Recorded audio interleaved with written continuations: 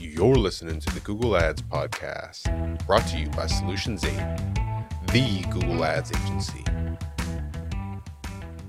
One of the things that kills Google ad campaigns has nothing to do with Google Ads. It's people's absolute, complete, and total inability to sell stuff when they get in front of a customer, which is shocking to me still to this day. We track and record every single phone call that we catalyze inside of Google Ads with client permission, and I cannot begin to tell you how embarrassing some of those phone calls are. They're unbelievable. What I want to go over today is how to come over sales objections, specifically with high-ticket clients. Now, I'm going to preface by saying you're going to be upset at how simple this is. You're just like, why did I waste my time talking to you, Qasim? But first of all, some of the most valuable advice I've ever gotten is the simplest, number one. Number two, I'll make an agreement with you. You're only allowed to be mad at me if, when you look at your content or your sales narrative, you've already answered the 3 questions I'm going to give you. I'm going to give you 3 questions. And if you've answered them, and you've answered them to completion, then you can get pissed off, hit me in the comments, call me an idiot, tell me I wasted your time.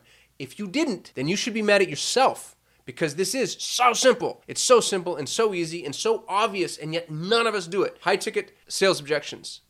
First of all, shout out to my boy Scott, integrator extraordinaire, has worked for some of the biggest names in the space. He's the one that taught me this. We were running an online challenge for, somebody whose name I can't use, but a very important person whose name I'd like to drop. And Scott was walking us through the process of overcoming objections. That's what's crazy. The person that we were running the challenge for is one of the biggest names in the industry and had no objection handling whatsoever. And so Scott walked us through these 3-step process, okay? So step number 1, objection number 1, always, does this work?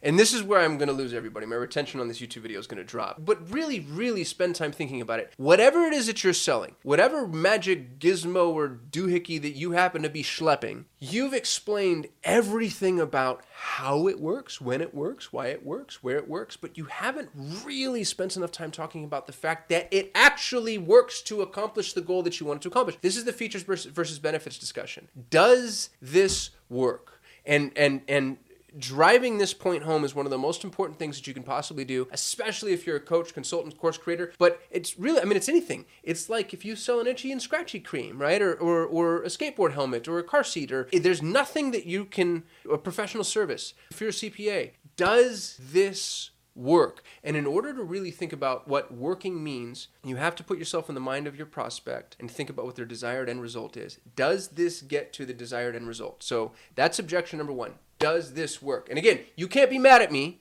unless you can go to your site and your sales collateral and show me that you've actually built the content that addresses this objection. Yes, it actually works. Let me show you how. Objection number 2. Does this work for people like me? You'll notice objection number 1 is top of the funnel. I'm not going to talk to you until I know this works. Objection number 2 is middle of the funnel. Everybody is a special and unique snowflake. Will this work for me, the special and unique snowflake? And this, by the way, with objection number 1, the way to handle that is to show the process. First this happens, then this happens, then this happens, then desired end result. Now, that's fine, but it's genericized. It's sterile.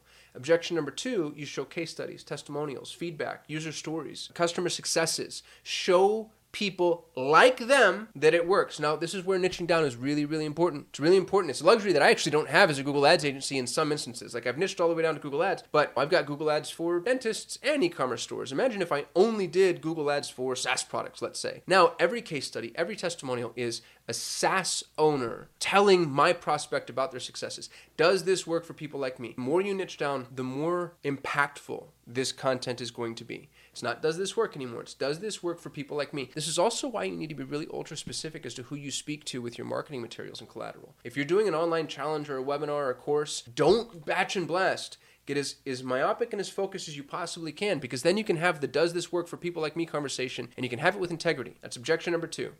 Objection number 3, you're already going to see this coming. Will it work for me specifically? This is the bottom of the funnel. Now, here's what's really important. This is one of those things you cannot scale out of. This is your one-to-one conversation. It's also why we talk about this being high-ticket objections, because with low-ticket items, you're not going to have the one-to-one conversation.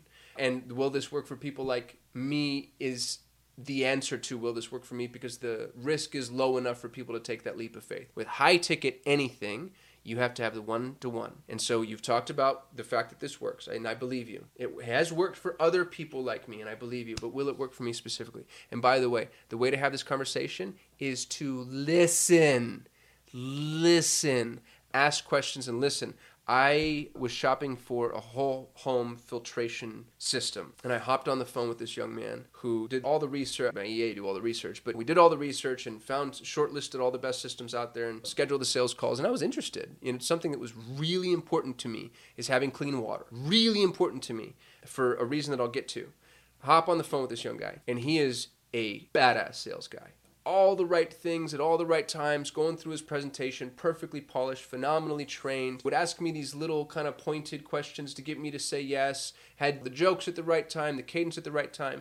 Dude puts me through 30 minutes of this. And because I'm a marketer, I'm listening now just with my marketing hat on, taking notes because I liked some of their approaches. But he gets to the end and he has yet to ask me why I want clean water. I have heavy metal poisoning. I'm going through a really extreme heavy metal detox. I need clean water for health reasons. He's tackled everything but that.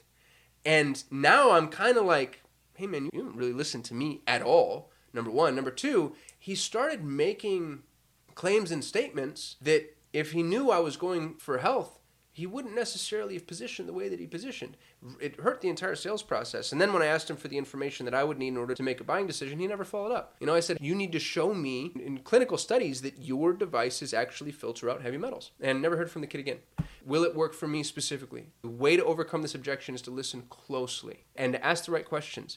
Ask questions that could lead to them not buying. This is where salespeople get in trouble because they're so terrified to lose the sale.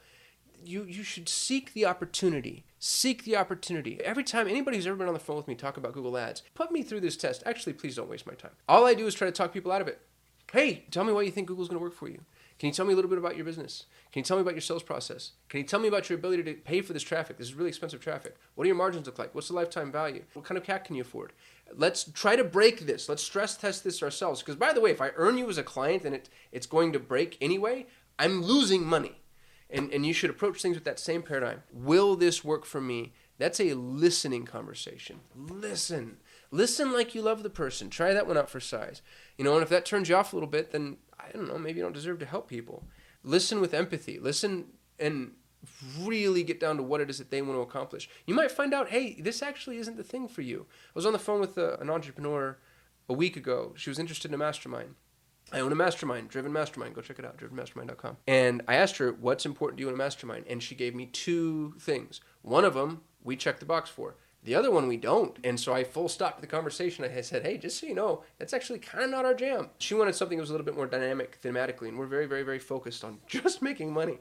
And so I referred her to a bunch of other masterminds. I was like, Joe Polish's Genius Network, phenomenal. Giovanni Marcinko with his Archangels, like unbelievable mastermind. There's a ton of them out there. She couldn't have been more grateful. It couldn't have been a better discussion. And if she joins Driven, if she joins my mastermind, I know I got the right person who wants to be in the room and isn't going to get in there and think like, oh, goodness, this isn't for me and I shouldn't have done this and I regret the $25,000 I just gave this idiot. Listen. That's the way to overcome sales objections. I'd love to know yours. What else do you got for me? Teach me, please. I learn as much as you do by making these videos, especially from the comments. Appreciate y'all. See you tomorrow. Thanks for listening to the Google Ads podcast. For more ways to grow your business with Google Ads, you can subscribe to the Solutions 8 YouTube channel. If you enjoyed this episode, please share it with a friend. And if you'd like to work with the best Google Ads agency in the world, you can visit Solutions 8 at sol8.com.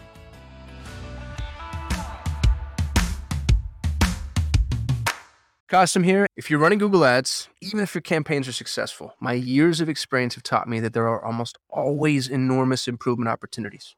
Now, what if the best Google Ads agency in the world was willing to review your Google Ads campaigns for free and provide you with a comprehensive action plan, no cost or obligation? Notice, I didn't say audit or evaluation. I said action plan. A bullet point by bullet point breakdown of exactly what needs to be done to improve your Google Ads campaigns. Yours to keep, no cost or obligation. Head over to sol8.com to get a free Google Ads action plan customized for your business. No strings attached. That's sol8.com. SOL, the number 8.com.